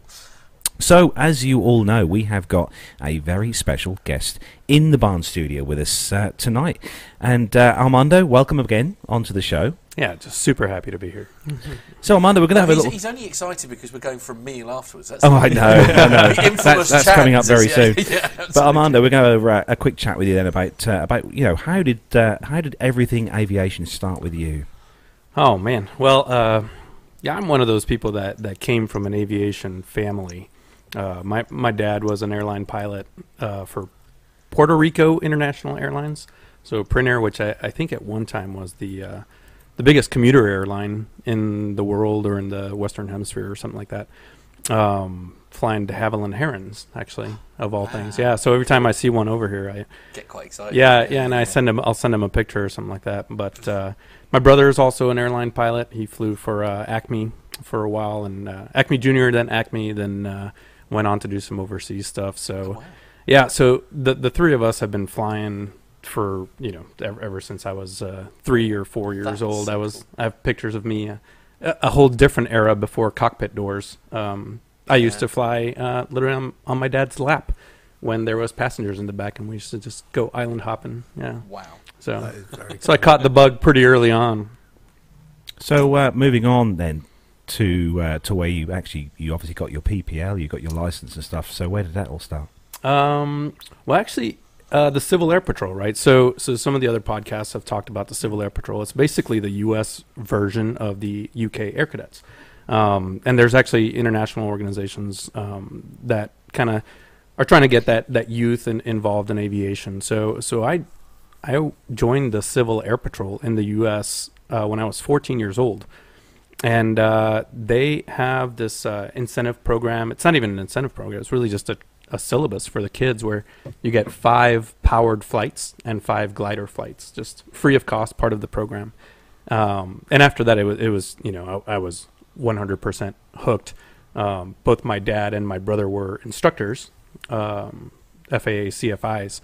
So I had sort of the best instructors, and went on to get my my PPL and multi-instrument and commercial. So yeah, it's just been an awesome ride. Most of my life has been heavily involved in general aviation. That's really what I like to do. On the note of general aviation, then, you've obviously flown in the US. Mm-hmm. Have you had a chance to fly in the UK, general aviation? I have, actually. Navigating the rules is interesting, especially because I'm flying on a FAA license over here. So just to get the rules and figure out what I can and can't do can be challenging sometimes. But there's some really smart examiners, both FAA and EASA and CAA, that have helped me figure out what I can and can't do.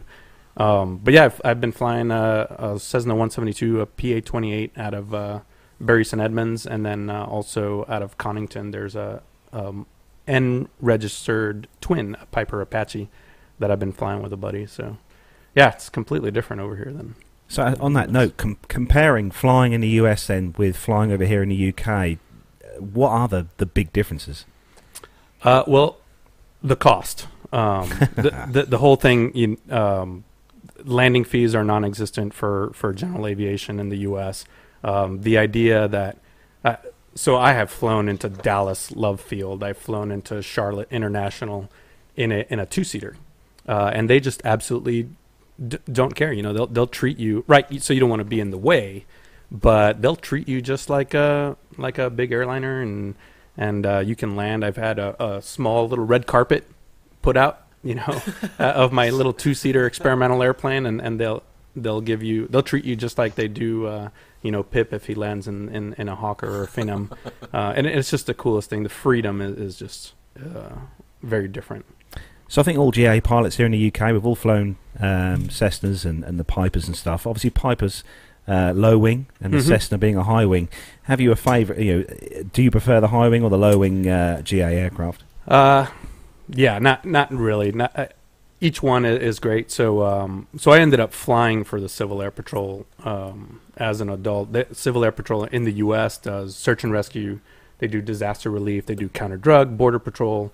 So in those cases, the high wing is definitely better, right? You're trying to look down. You're trying to take pictures. You're trying to, we do a lot of fire lines and just talking down to the ground. But there really is nothing like a low wing airplane, and you feel like you're in an airliner or a fighter jet and something like that. And so I'll go either way, just depending on what I'm trying to do that day. So we're going to hand over the chat room. Nev, you got some questions from the chat room? Yes, I'm going to have a good look at the chat room. We've got some questions for you, Armando. And Shorty Cosgrove asks, what is your favourite airplane? Ooh, all-time favourite airplane is actually the A-26 Invader. Okay. I just think it's a beautiful airplane, and it sounds great. It's the noise, isn't it? It is the Some noise. Of these the radios. It's a great sounding beast. And from Tony S asks, what advice would you give to youngsters wanting to get involved in aviation? Well, there's certainly organizations like the Air Cadets and the Civil Air Patrol. In the U.S., we have the EAA, the Experimental Aircraft Association, that does Young Eagles programs. There's all kinds of organizations. The key is to invest early in their education, get them in the air, and just get them done as soon as possible. They'll get the bug, right? So their first flight, every young person's going to get the bug. And we've seen that at the air shows at Riat and Farnborough and every other air show. They're just in wonder. You just have to capitalize on that just wonder right off the bat and just get them done. That would be my advice. Yeah, and Richard Adams asks, how does our airspace compare? Obviously, it's very crowded in the south compared to where you've been flying previously, I guess.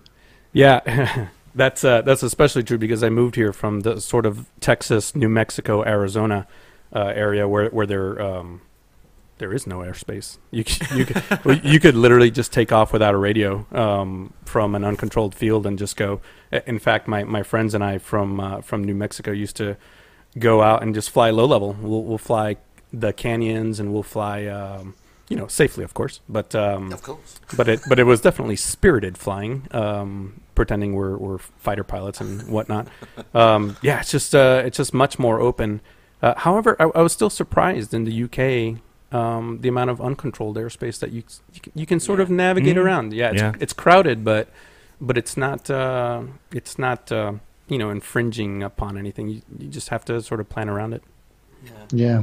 And Richard asks again, have you got any lessons learned stories from aviation, near misses or things that you might have been involved with in previously where you've been able to learn lessons from it? Just kind of like everybody else, so I ended up buying an airplane, which is affordable in the UK. Yeah. Wow. When you live in the middle of the desert, the one thing you want to do is get out of where you live and go. So I was actually I ended up buying a Lancair 360 experimental, which there's a bunch in Europe and there's a bunch in the US. The airplane gets a bad rap.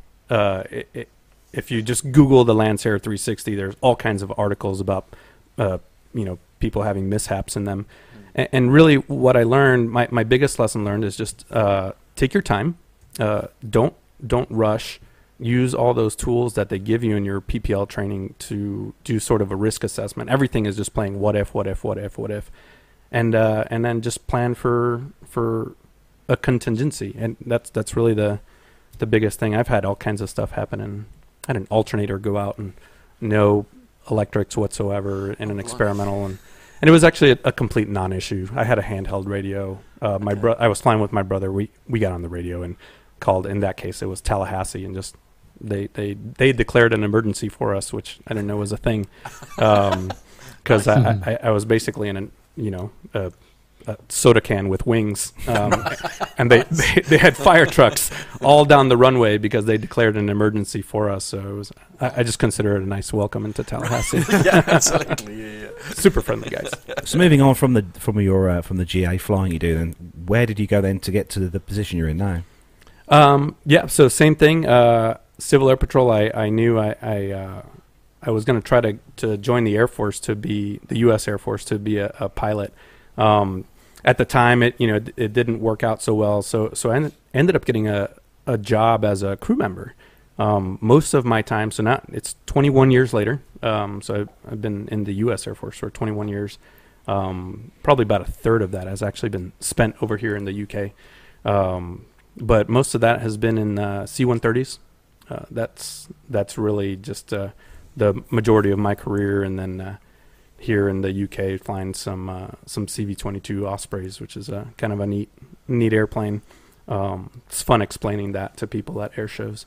But so it's just been a great career that I'm very much looking forward to passing that off to the young guys, right? So the travel gets old after a little while.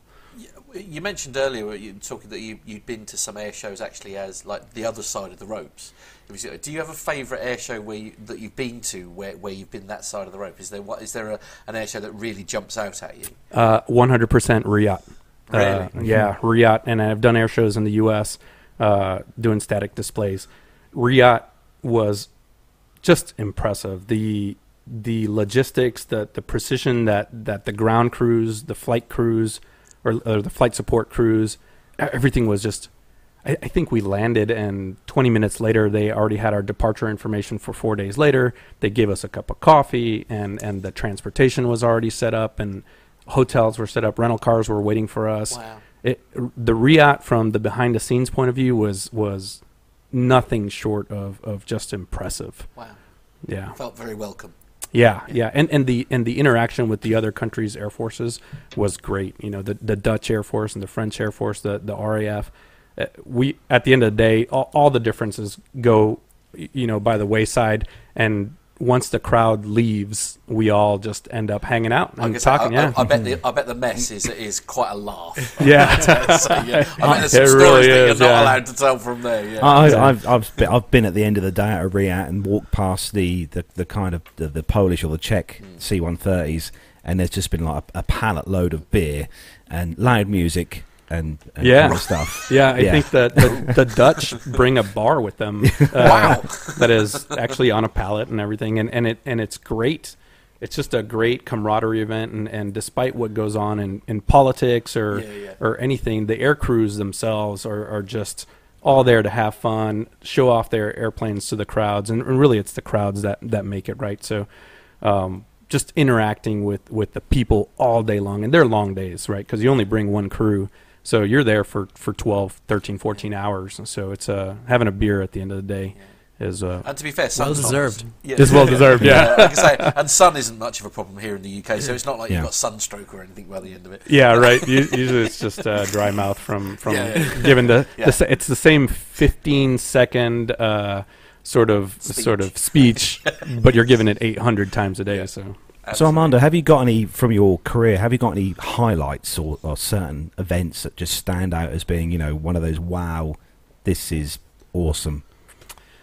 Oh, there's just so many. A 20-year flying career, there's not one that stands out. We've been struck by lightning over the Gulf of Mexico. Like we were saying earlier, I've seen the northern lights from northern Norway.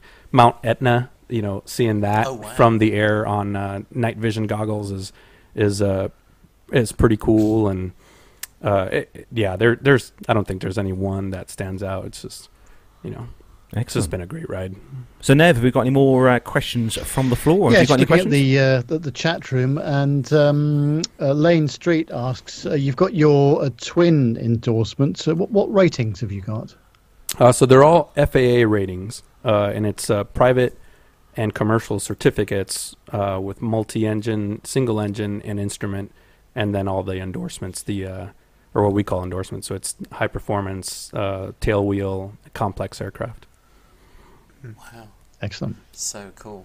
That is pretty awesome. Well, so what's the plan for the future then, Armando? What's the big thing for the future? Have you got any kind of big plans in the burner? Pipeline. In the back burner, as we say? Well, the plan is every pilot just kind of dreams of retiring and running a flight school or something like that. So as I wrap up my military career, the idea is to go fly. Pip's going to kill me or Al's going to kill me, but I want to go fly cargo. I do want to be a vampire. That actually sounds great to me. That's real flying. That's your takeoff at sunset, usually into the weather, usually at night, horrible weather. But I like the idea of being home in the morning and then having a regular life where you can actually spend time with friends and family. And my family's back in the Charlotte, North Carolina area. So I like that. And then probably just get a couple friends together and start a little business where we move airplanes around the world or do some flight instruction, something like that. So there's one last question then. We always ask all our pilots who come on the show. Nev, what's that question? Yes, if there was any aircraft that you could fly, either current or one that is no longer current, what would it be? Oh, while I do love the A-26, I think my number one would be a B-25. I would just love to. I remember watching Mel Gibson in Forever Young, and so I'm going to be slightly controversial here. Maybe. So obviously, I mean, your background is military, obviously, but so is there any commercial aircraft that you just simply love to have a go of that is either retired or non-existent? TriStar. Yeah. No. It is a Lockheed product, though. Oh, is it? Yeah, oh, okay. Yeah, it is the Constellation. Would be Connie. Yeah. Number one commercial airplane. I would love to. Heck, just even step on one, but fly one would be even better. Be amazing. Yeah, that would be cool. Well, we can't thank you enough for coming over the way, because it's not been the best weather conditions to be doing it. So to still come over here has just been absolutely brilliant. Thank you. What should have been an hour drive turned into 2. So thank you for coming on the show with us this week. It's been. And it is, I'm afraid, where we've got to really start wrapping things up, purely and simply for no other reason, because Captain Jeff, the legend that is Captain Jeff, who's currently in the chat room from APG, is saying, would you please wrap this thing up? I'm trying to edit APG, and this is far too much of a distraction. So that's it. So, ladies and gentlemen, it is, unfortunately, where we need to bring things to a close. How do they get in touch with the show, Carlos? Well, you can take yourselves over to our website, www.planetalkinguk.com. You can click on there. You can find the tabs to buy yourself a PTUK t-shirt. And you can also find the links to Patreon if you want to donate a few pennies to the show and help to run the show. You can find the links on there. You can also find us out on Twitter at Plane Talking UK on Twitter, and of course on Facebook as well. Find us on there, and don't forget our YouTube channel as well. Indeed, it's youtube.com/Plane Talking UK is where you'll find that. Nev, how do they get in touch by email?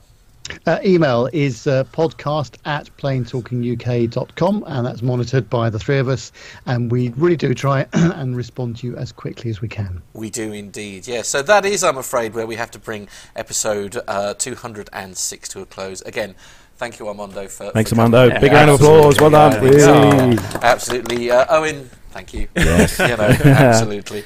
And that is where we bring it to a close. So we will see everybody. Watch the old Facebook and Twitter feeds to find out when we're going to be doing next week's show. And hopefully next week we have got another guest lined up for the show. Yes, we do. Yeah. So watch social media for all the details. That's where we. And he flies Boeing.